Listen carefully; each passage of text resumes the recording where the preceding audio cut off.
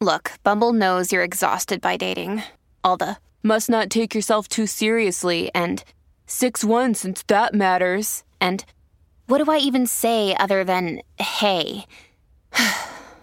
Well, that's why they're introducing an all-new Bumble with exciting features to make compatibility easier, starting the chat better, and dating safer. They've changed, so you don't have to. Download the new Bumble now. This is the Royal Blue Podcast from the Liverpool Echo, giving you the inside track on all the big talking points from Goodison Park.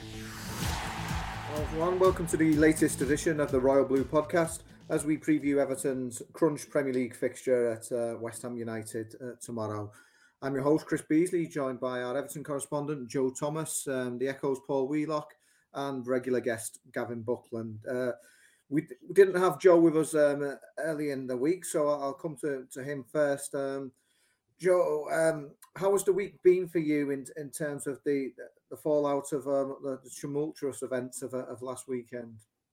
Yeah, thanks, Chris. I think it's been a difficult week. I think, as probably most people listening to this could guess, both personally and professionally. Now, I wasn't available on Monday to do the last Royal Blue podcast, so we didn't discuss the headlock allegation on them because it wouldn't really have been right for anybody else other than myself to talk about it. Mm-hmm. I was unavailable at the time because I was actually kind of pursuing inquiries with Merseyside Police and with Everton just to carry on from those that were started at the weekend. But clearly, I think everyone can see it's been an extraordinary couple of days. So what would probably help is maybe for some people would be if I kind of talk through what happened on Saturday and how it played out, and people can kind of judge my actions and my reporting as they see fit. I completely understand it. If people want to kind of be critical of me or apply scrutiny to me, that's completely fair enough. But to explain kind of where it went from our perspective was essentially, I was walking to the ground on Saturday when the club statement dropped that said that the directors had been advised not to attend the game because of their own security concerns. Obviously, that was an extraordinary moment in itself. I've never known of anything like that before, and certainly wasn't anticipating it either. This is something that blindsided me just like it did everybody else. Now, obviously, the club put that statement out on the record, and we, like everybody else, reported it. Although, obviously, we, made clear in our reporting that it was the club that was saying this, and this was where the information came from. Didn't attribute it to anybody else because at the time we weren't sure what other conversations they'd had and who they were liaising with, and whether they were liaising with Merseyside Police or not over these matters. There were a couple of lines within that statement that stood out. In particular, the one that didn't suggest, it said that there'd been targeted acts of physical aggression towards members of the board. Again, that was a staggering claim to read, and something that was it stood out within everything else. And the obvious question that I think myself and probably pretty much every other journalist who was reporting on the game or who'd received the statement or was aware of it, the obvious question to ask was, well, what are these acts? What are these incidents? As I think is clear now to probably everybody that's followed this, the club's response was, we say club sources and things like that. Obviously, it's come from people at the club. In response to that question, they raised incidents, obviously including death threats that had been sent to senior figures that they said, and also incidents around, they talked about an alleged incident in which this chief executive Denise Barrett-Baxendale's car had been surrounded and spat at, and one or two others. But the most, the probably the most extraordinary example that they provided and were, obviously content with being reported was the allegation that Professor Barrett-Baxendale been placed in a headlock at a game. Mm-hmm. Now, when you receive information like that, obviously, you're surprised, and it's an incredibly serious allegation. It was proactively put out there, and obviously my job as a reporter is first, ask the questions as to what happened, and then to kind of work out what to do next. Now, bearing in mind the club had already put out on the record that there'd been these physical acts, really the bridge had already been crossed. Like they'd already said that these incidents had happened, and the alleged headlock was obviously part of that. Now, one of the criticisms that I've had kind of from people since then is the idea of, well, did you demand to see the evidence? Did you not ask further questions? Well, I did ask further questions. In terms of asking to see things like CCTV, it's not always quite as straightforward as that. And that's not always, being able to see things like that isn't something that you necessarily expect. There is a degree of journalism, whether people agree with this or not, that it's effectively kind of runs on good faith in your sources. Now, you don't automatically give people the benefit of the doubt and things like that. That's built over, you build up trust and credibility, and you view the scenario in which that person's telling you this. And, when they tell you something like this, obviously it's an incredibly shocking allegation, but it's something that you work on the basis that the club and the people that are saying this wouldn't relay this information if it didn't stand up to further scrutiny. Because surely, if you were, they know, or they should know, that you're going to ask further questions about this, and therefore,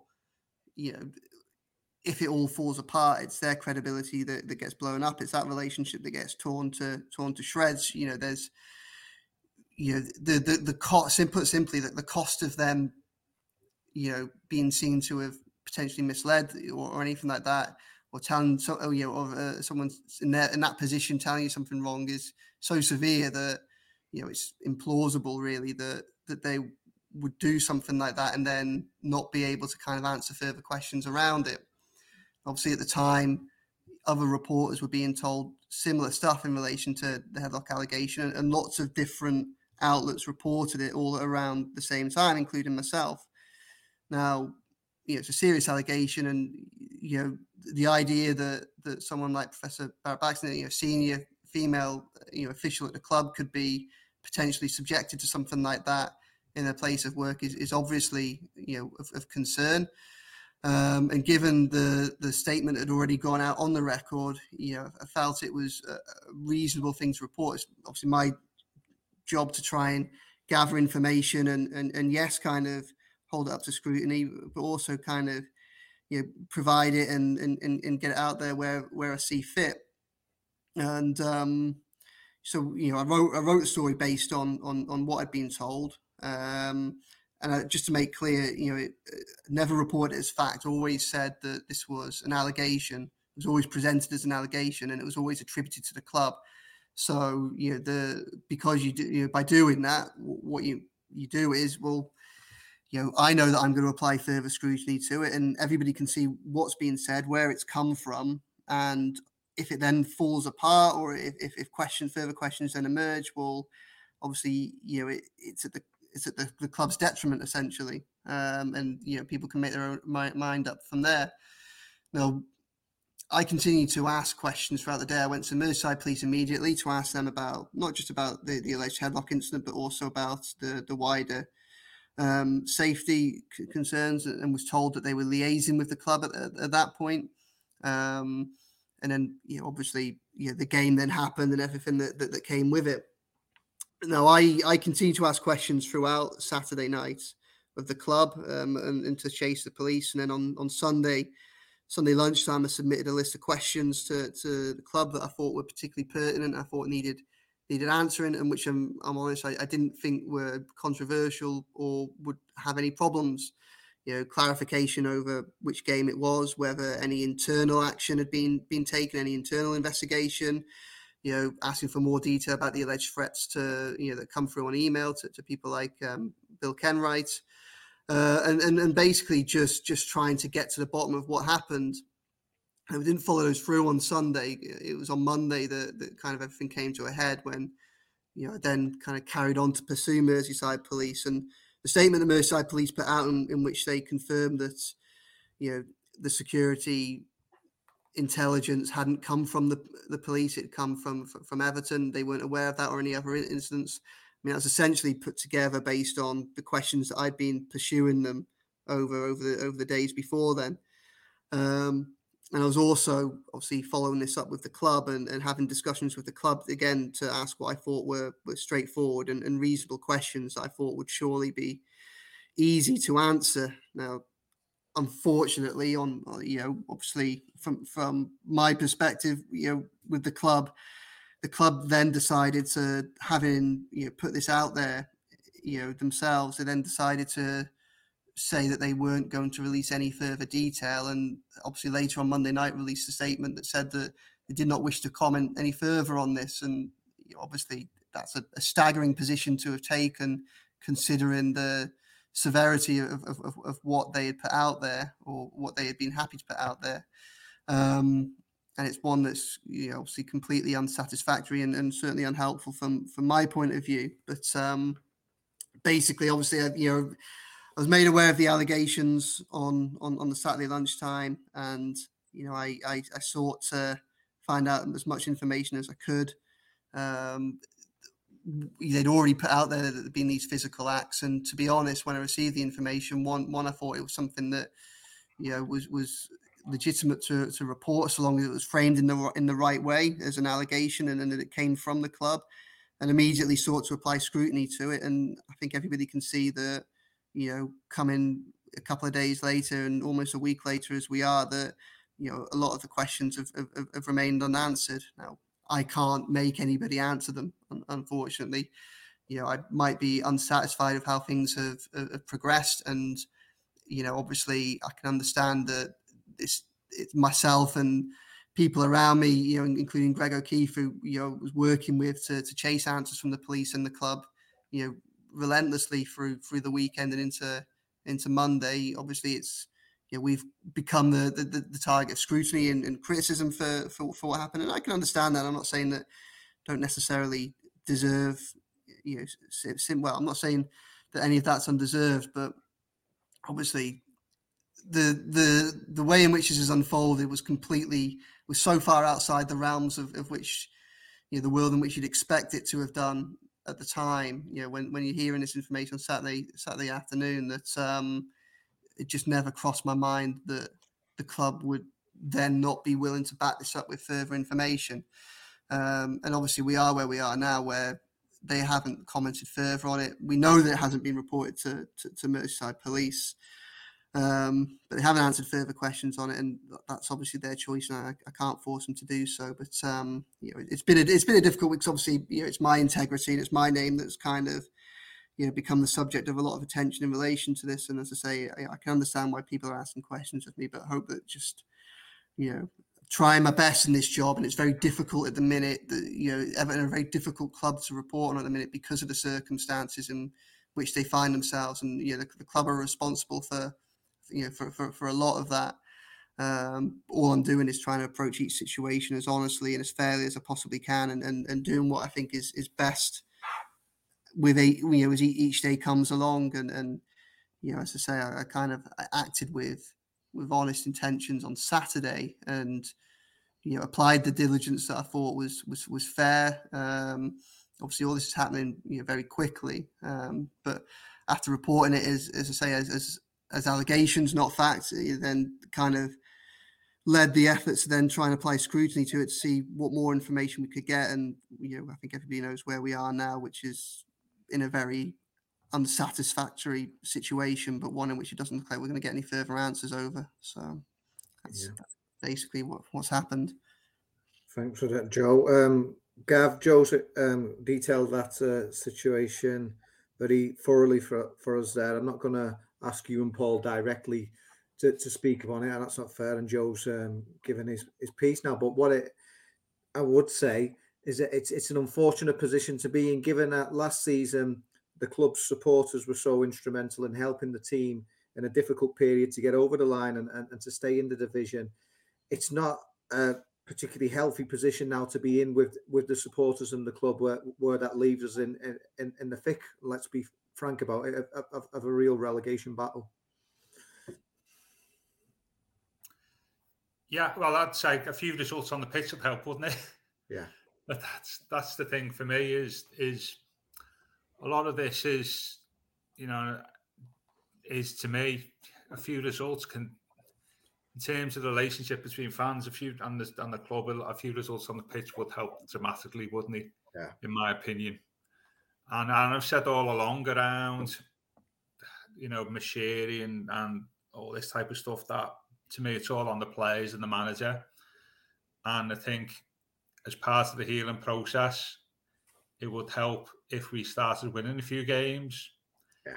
The sad thing for me is if we don't win a few games, then this relationship deteriorates, perhaps even further. And it's just the whole thing, this whole really going back, I suppose, to the appointment of Benitez is it's all very sad for me as someone who's watched the club over 50 years that we've reached this point, and speaking as a sort of neutral. And I think, and that was exemplified, I think, last Saturday. But to be fair, as we said on Monday, like the fans' behaviour in the ground was respectful and it was well stewarded, and it was sad that from in terms of making things difficult for the club is we then have idiots chasing players down, a player down the street and stuff, and that didn't help. And the whole thing's just very sad for me, and hopefully we can just find a way in the future of making things start working again. And to me, as we'll probably speak on this pod, it's a win at West Ham might help, mightn't it? Yeah.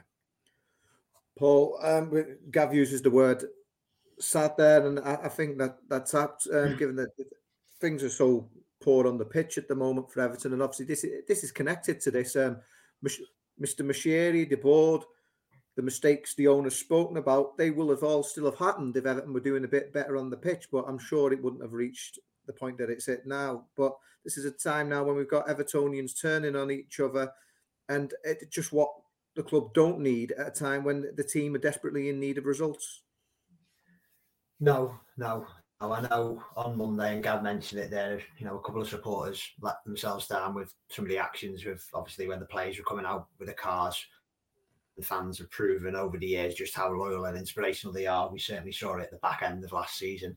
So really at the moment, that's the one constant about the club, the supporters. So I hope as a fan base, they and we stick together, because it is a truly low ebb at the moment. I know we've had a lot of those in recent years and a lot of those in Farhad Moshiri's tenure, but it does, someone who's 41 now, followed the club since he was 4 or 5. I can't remember. There were obviously bad times in the 90s where we very close went to going down, but just the feeling at the moment, it is the right word what Gav used. There's a sadness, there is a sadness around the place. Obviously there's anger, but there is a sadness because it doesn't feel like Everton anymore.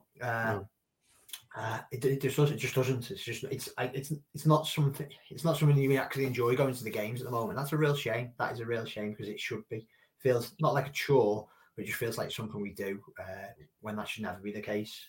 But yeah, in terms of the change at the club, I said it on Monday and I'll say it again. The person who can action change at this club is Farhad Moshiri, and it's up to him. If he wants to change the board, he can do it. If he wants to change the manager, he can do it. At the moment, judging by his comments that he made on TalkSport recently, not much is going to change. So we really, really need the players and Frank Lampard to pull some results out. And that's adding pressure to them, because really, it's not fair on Frank and the players that this thing off the field. It's not really got much to do with them. I said on Monday, I think that the results are nowhere near good enough at the moment, particularly given the sides Everton have lost to. But a lot of the problems have come before, but they're kind of coming home to roost now. Yeah. But it's like a sticking plaster. I remember at the back end of last season, there was probably, when the fans were celebrating, quite a lot of fans were at the same time saying, listen, we've not forgotten that we're still angry at the board. We're still angry at the way the club was being run, and it almost got forgotten about, but got put to one side, while everyone was just relieved that the club had survived. And then there was hope over the summer, or even as recently as the Crystal Palace game, hope that better times or a slight improvement were happening. But obviously that's is deteriorated in recent weeks.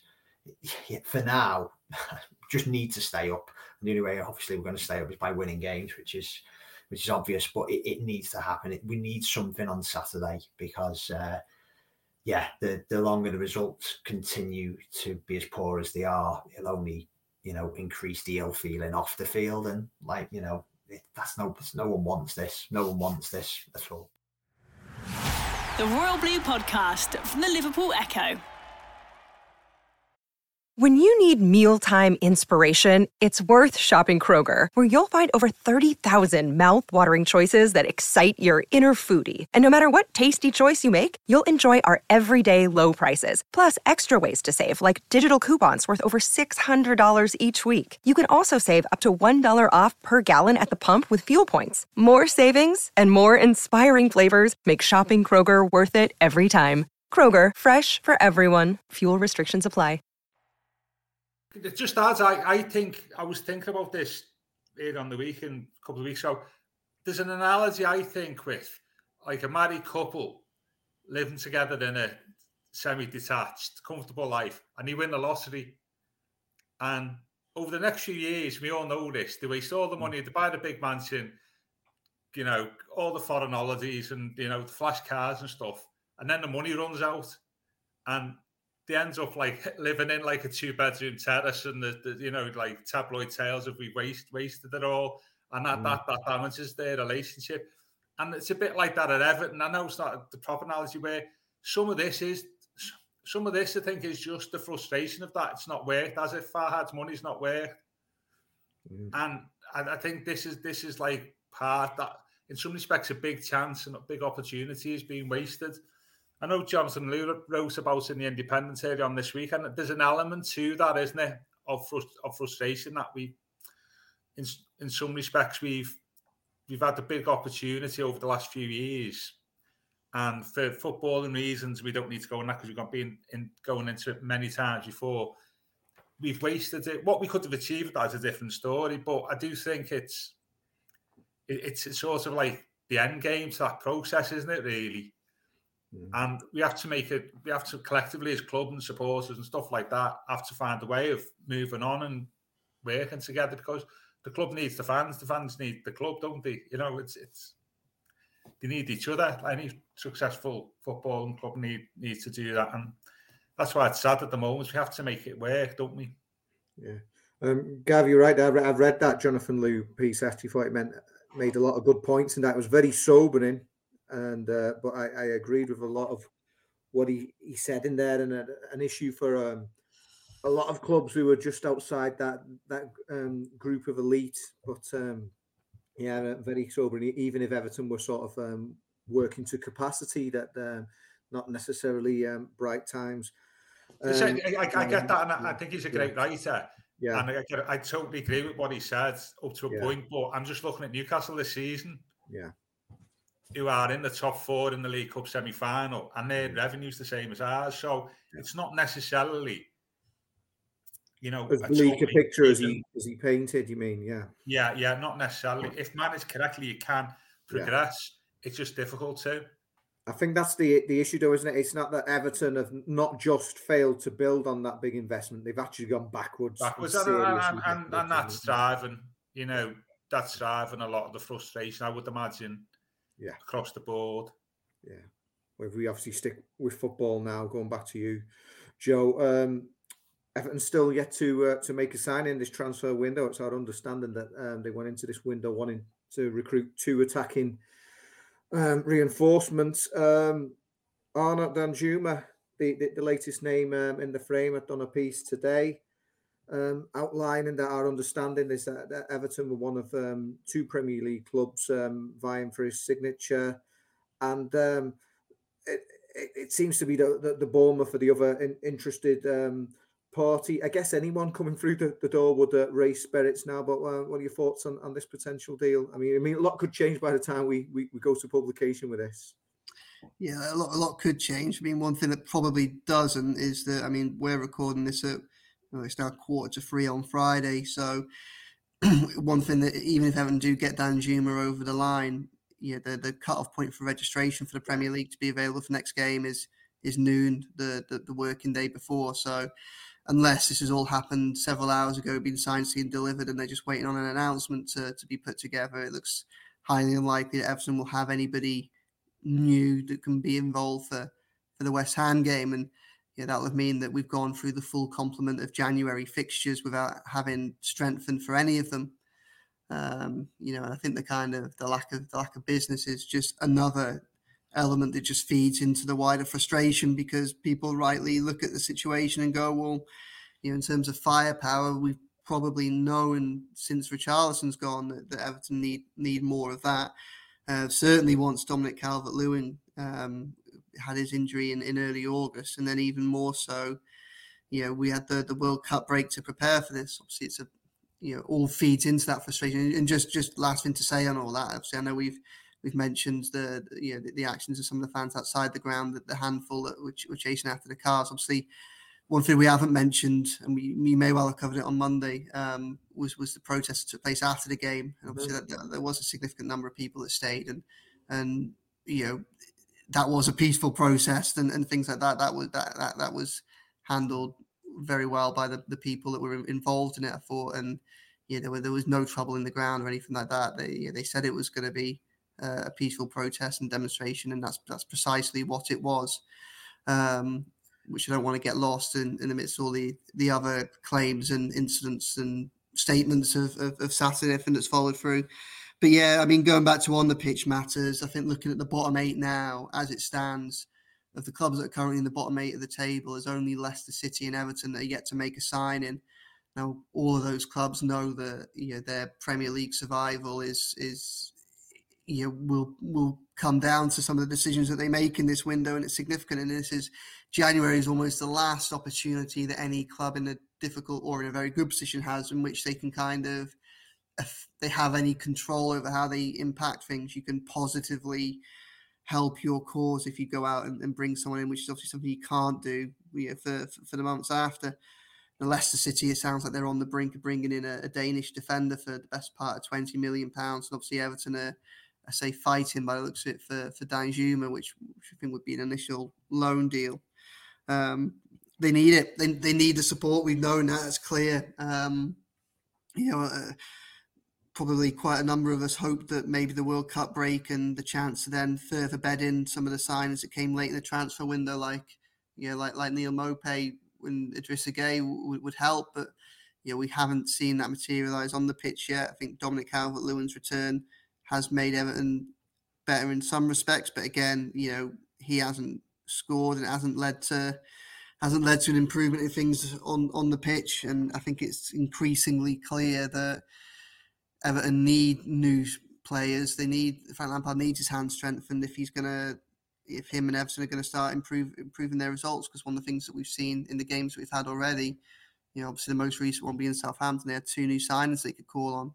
They were comfortable enough to not even need one of them when they beat Everton on Saturday. Obviously Alcaraz came on, and the Orsic stayed on the bench. So they're all doing everything that they can to stay up. Everton needs to be doing everything that they can. I'm not saying they're not, to be fair. I think it's probably for Everton in the transfer window. I think it's less about, I think Kevin Farwell has been very busy, and I imagine him and Lampard used the time as well as they could in advance to the transfer window to set up what they could do. But I think they're constrained by the finances and partly by the position that Everton find themselves in the table. It's clear that Everton probably aren't as attractive a proposition as they should normally be, and they probably don't have enough money to then overcome any concerns that a player might have when they're choosing between clubs that are at the bottom end of the table or European clubs as well. But they've got to produce some magic, I think, over the next 10 days or so, because if they don't bring in anybody in, I think it's going to be a hard job. There's a lot of talent. There is talent in that Everton side, and we have seen that it can work when it comes together. But they need support. And other teams are strengthening as well. Other teams are down there, doing what they can, spending every penny they can. Obviously, West Ham have just signed Danny Ings. Nottingham Forest, as we've been on this, have confirmed the signing of Chris Wood. Everton needs something. Yeah. Paul, I'll come to you next, and there's a reason behind that, as I'll come clear why. Well, I'll come to you first before I come to Gav. But Danjuma, you often get a lot of your scouting information from your lad, don't you? I mean, what info in the Wheelock household on what he offers? I mean, he's been in the Premier League once before with Bournemouth, of course. Yeah. Didn't score, which was concerning for his time in the Premier League. Did all right when they dropped down into the Championship, but didn't score when they were in the Premier League. Is he someone you know much about? Can you tell us much about? Are you excited by that potential prospect? Well, the 10-year-old in our household, when I told him this morning, seemed happy. So let's hope he knows about football than us. But yeah, I think his goal scoring record at Bournemouth was excellent. But then you have a closer inspection, and all the goals came in the Championship. There's no doubt in the fact that he had success at Villarreal. I think the reason why he's fallen out of favour this year is just because Emery's left and the new manager, he seems to be out of his plans a little. He's been actually linked, hasn't he? I don't know if you guys know as much, but he was in the gossip columns for a number of years linked with Liverpool because supposedly Michael Edwards, who was obviously Liverpool's old sporting director, I think he had some links with Bournemouth. Quite a few players seemed to make the move, didn't they, from Liverpool to Bournemouth there. And there was rumours that he could make the move over there at one stage. He's what I know of him. He can play across the front line. You know, he's direct. He's got a goal in him. And the Bournemouth fans, I know a Bournemouth fan who I spoke to not recently, but I know they rated him so highly and they were really good to see him go. But obviously the Championship was too easy a stage for him. But he's got good pedigree, isn't he? And it's it's a signing that when you saw it come out late last night, I think Sam Wallace in the Telegraph, because we've been covering it all week, but for the first time, someone put someone said it could be linking towards Everton. Then you followed it up today, Chris. With obviously it seems like a bit of a two-way fight between us and Bournemouth. You can tell by the reaction that we need something, don't we? It's like what Gav was talking about earlier. Yeah, first and foremost, we need results on the pitch, but there is still a lot of unhappy. But that doesn't mean to say that we can't still have a bit of joy within it. And I don't think signings, as proven over the years with our recruitment, are not the be all and end all. But it just gives us a little hope because, as Joe rightly says, Southampton 2 players in there. Leeds have broken the transfer record. Bournemouth have got one of the players that everyone was supposedly interested in. It just gives everyone a lift, and it's needed. And I know there is that train of thought at the moment that who'd want to join Everton because of the position in the table. Obviously, financially things are tough, but just show Dan Juma the scenes before the Southampton game with the coach welcome. Show him the scenes before Chelsea at home last year and Palace and Brentford, and you go, yeah, this. He's not. I imagine he's not stupid, or any player who's interested in if it's right for them. Do you want to come here and play in front of those kind of supporters? Yeah, at the moment, there's a lot of unhappy ones as well. Or go to Bournemouth. I don't think this if you're a footballer and you want a challenge, why not Everton? Because really at the moment, Everton need a hero. They really do need a hero. So, there's a huge chance for a player like that to come here and hopefully be it. But yeah, it's desperately need reinforcements. If we don't get to him by the end of the window, we will begin to worry just because Calvert-Lewin has made a little difference. But I think against Southampton, you showed that he's still not quite at the level he once was. And that's understandable given the injuries he's had over the last year or so. But yeah, it's just desperate for morale, and the players need it, the fans need it. Frank Lampard needs it. We just need to get someone in as soon as possible. The Royal Blue Podcast from the Liverpool Echo. Another day is here, and you're ready for it. What to wear? Check. Breakfast, lunch, and dinner? Check. Planning for what's next and how to save for it? That's where Bank of America can help. For your financial to-dos, Bank of America has experts ready to help get you closer to your goals. Get started at one of our local financial centers or 24/7 in our mobile banking app. Find a location near you at bankofamerica.com/talktous. What would you like the power to do?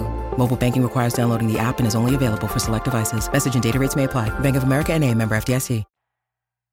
Well, actually make some very good points there about the support, because obviously Bournemouth is playing very much in the smallest ground in the Premier League, and Villarreal, for all their success, have got quite a small support base as well. So I just wonder if the temptation of playing for those Evertonians will help.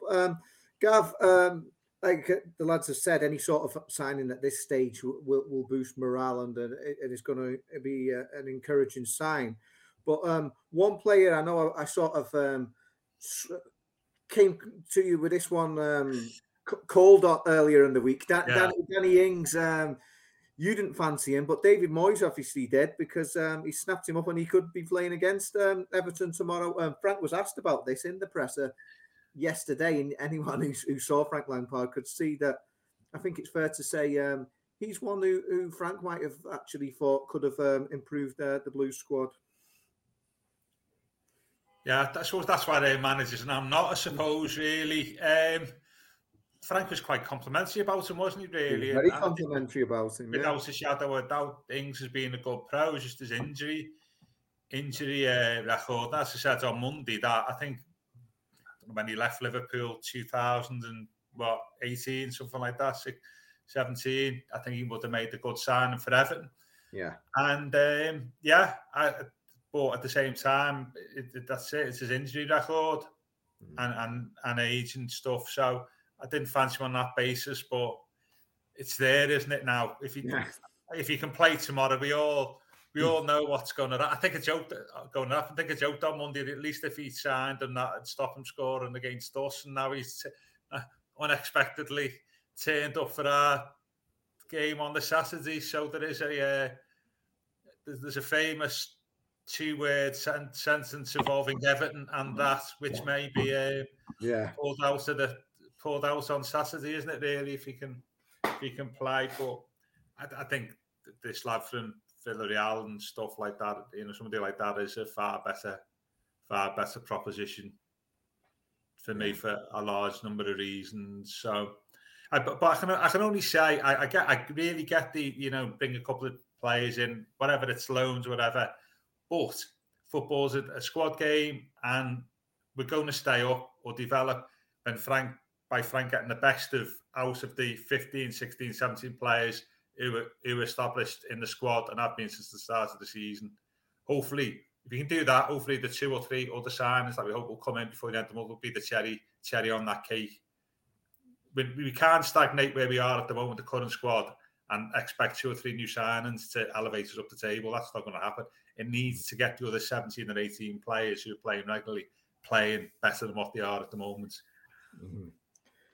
And Gav mentions, Joe, that those players need to be doing better than they are at the moment. We discussed this on Monday, but the fact that for the first time there was that supporter discontent after the game. There was the planned protest that we all knew about, but the chance of you're not fit to wear the shirt. When I was at Frank's press conference there yesterday, because obviously you were off yesterday, but you've seen what Frank said, and he was talking about how he and the players, they can't make excuses, they can't point the finger at anybody else. It is ultimately them who have to take responsibility for these results. Yeah, he's big on responsibility, Frank. Like one thing he doesn't seem to shy away from is his own personal responsibility and his belief that the players have to take responsibility for a lot of what they do as well. He's someone, I think, that when you speak to him and when you have discussions with him kind of in front of the camera and behind the scenes, obviously we all know the career he had as a player was exceptional. He's one of the most prolific goal scorers of Premier League history. And obviously he has a trophy cabinet to match as a player, but he's someone that he's one of those players who is quite humble with it. Like he'll always say that it was down to hard work rather than any kind of innate talent. It's because he would be the first one on the training pitch and be there throughout. And you sense that he expects the same from his players. And you kind of over the course of the past 12 months, you kind of hear it when you see him respond to other questions like over, Dele Alli and what he expects of him. Again, it's that, that drive and that determination to be the best that he's demanded. And you see it a lot when people have asked about how to get more out of Anthony Gordon. It's always about more work on the training pitch. How do Everton get more goals? More work on the training pitch. So obviously, I think he talks a good game in relation to that and doesn't shy away from the responsibility of himself or of his players to kind of go out there and perform and get the results. I mean, he can't really. I mean, obviously there are lots of mitigating circumstances mitigating factors that make the circumstances in which he's working a lot harder than we would probably all like them to be. But he doesn't tend to blame them, I don't think. Yeah. So it's good to see him take that responsibility. Obviously, he can't really say the opposite, but I do think he means it when he calls on that. So, hopefully those players who, some of the performances haven't been good enough recently, hopefully they will take that message and step up as well, because, like Gav says, it can't just be about new players coming in and being the immediate tonic to all the problems, the antidote, the solutions. The rest of the players that there need to raise their levels of performance as well, because, Everton are a long way off being competitive at the moment, or a long way off being competitive for anything other than a relegation battle at the moment. And, they need to find the gains that they can get anywhere they can. Yeah. And Paul, you emphasised the importance of tomorrow's game. I think everyone is well aware of that. Two teams who are out of form, but West Ham it's perhaps surprising that they're in this position, given that the players they've got, and we've always got to be wary in that respect. Yeah, I'm very surprised. I think David Moyes, Lampard has said it about giving the game away too much money or embargo pieces for overnight, Chris, that he's got a massive respect for David Moyes. I think he used the word immense for the job that he's done. And it's quite interesting, isn't it? Because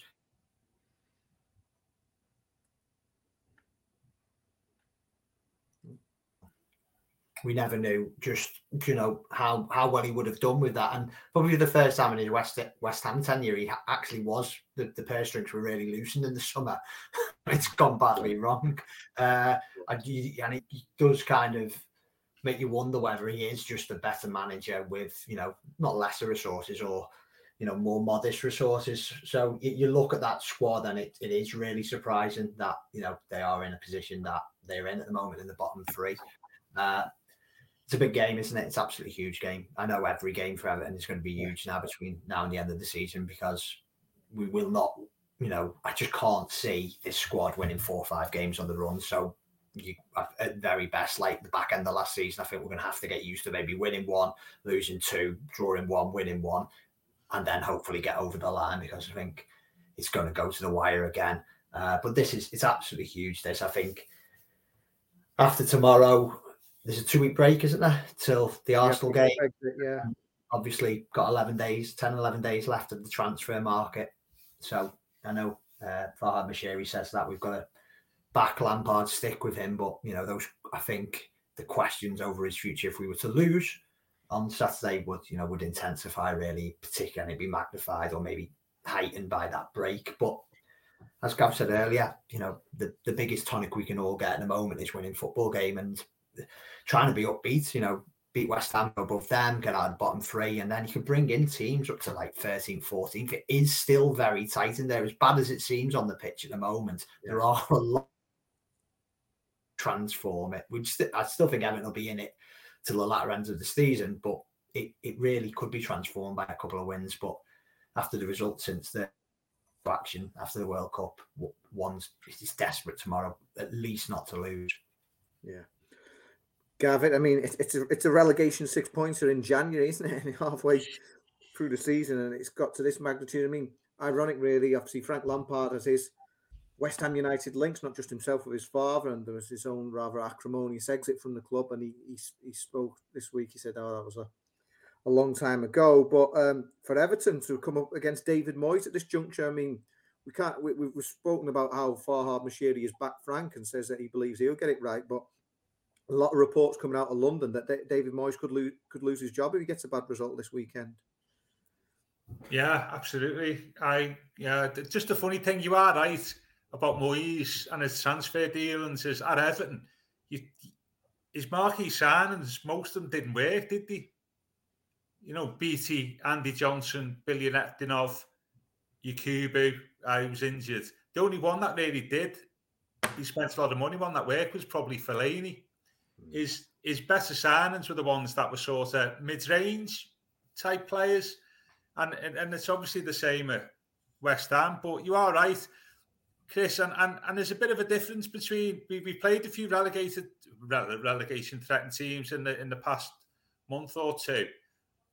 But this is different to those games because we played Bournemouth with the caretaker manager, didn't we? We played Wolves with the new manager and Southampton with a relatively new manager. We've not played one with the manager who's under threat himself.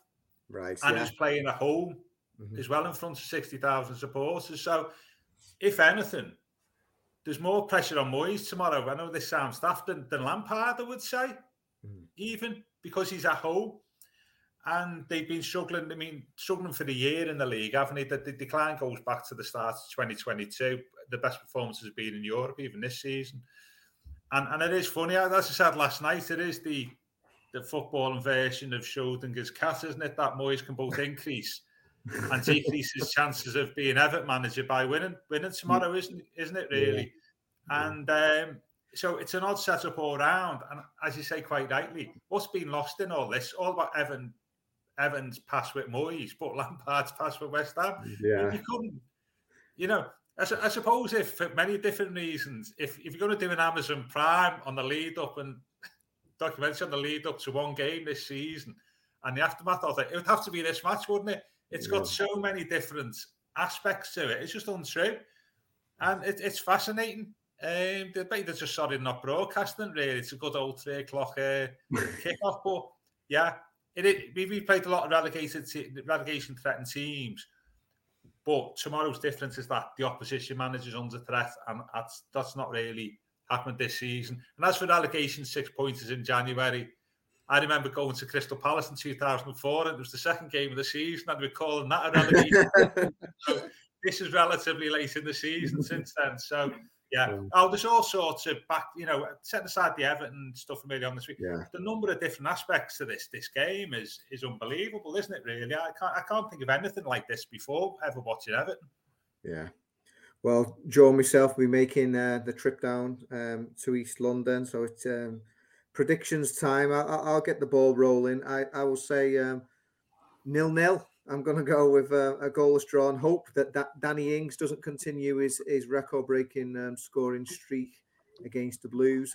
Joe, what are you going to say? Yeah, I mean, I just agree with what Gav was just saying there in the sense that there are so many potential narratives that will come from the result of this game and the 90 minutes that unfolds. It's like you're standing at the beginning of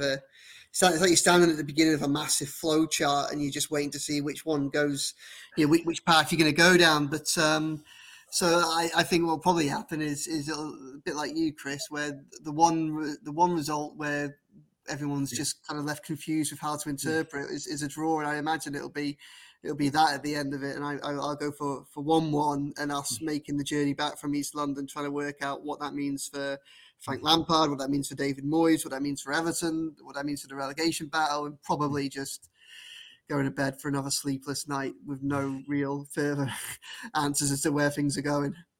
Okay, Paul? To being very positive there. I was just having a look. They've actually not won in the league since the same weekend that we beat Crystal Palace. So it really does reinforce how out of form they are. And yeah, I think Gav makes a great point. There's no new manager bounce here. Moyes, there's not been any reports this week that Lampard, and those results suggest that he is or should be under pressure, Frank. But there's real reports about Moyes that he could go if they were to lose this. So there is genuine pressure there. And it's just goes to show how good recruitment and how, getting things right on the field, you can transform your fortunes, because it doesn't feel too long ago since West Ham had those protests when they lost 3-0 at home to Burnley and people trying to get on the pitch. And then obviously within a couple of years, they were getting to the latter stages of European competition, which Moyes and his players deserve massive credit for. But obviously it's gone badly wrong this season, and it might be just a chance for Everton to get something tomorrow. It wasn't too long ago that we seem to have an excellent record against West Ham. So I'm going to go 2-1 Everton with Danny Ings definitely scoring, because there's nothing much more certain than that. I'm sure they've just signed him for tomorrow's game more than any. Danny Ings scoring in vain, says Paul. That's what I'll go for. Wow. Gav, what are you going to tell us? Yeah, I was just thinking the last time Moyes took charge of the team against Everton when the job was under threat, we know what happened then, don't we? So yeah, I suspect if you offered, going back to Joe's score, I think if you offer both managers 1-1 tomorrow, they'd probably bite your hand off for it. Yeah. To be honest with you, I think after all the hype and all Joe's flowchart scenario, which I get, actually, there is you could probably go onto a second page, couldn't you, on this one as well, After all the hype, I think the flow chart will probably go right down the middle, Joe, and not deviate. On any plots and subplots, and we'll end up being a 1-1 draw. And I think I'll go with that. And I think whatever happens, it's a game if you're not there to watch from behind the couch, isn't it? Whether you're a West Ham or Everton fan. Yeah. And it's a fact. After everything that's gone on this week, you couldn't have picked a more chaotic, multifaceted game to end what's been a difficult 8 or 9 days for everybody, couldn't you? But this, this crisis is not going away quietly, is it? Really, with this game on Saturday. Right. Well, if you can bear to come out from behind the couch, you can follow the game on the Echoes live blog. As Joe and myself, we won't be behind the couch. We'll be there with our binoculars from the vantage point of the press box at the former Olympic Stadium there, now London Stadium. And we'll be back with you next week to talk about all what went on in the capital at the weekend. So that's thanks from myself, Chris Beasley, Paul Wheelock, Gavin Buckland and Joe Thomas. This has been the Royal Blue Podcast. You've been listening to the Royal Blue Podcast from the Liverpool Echo.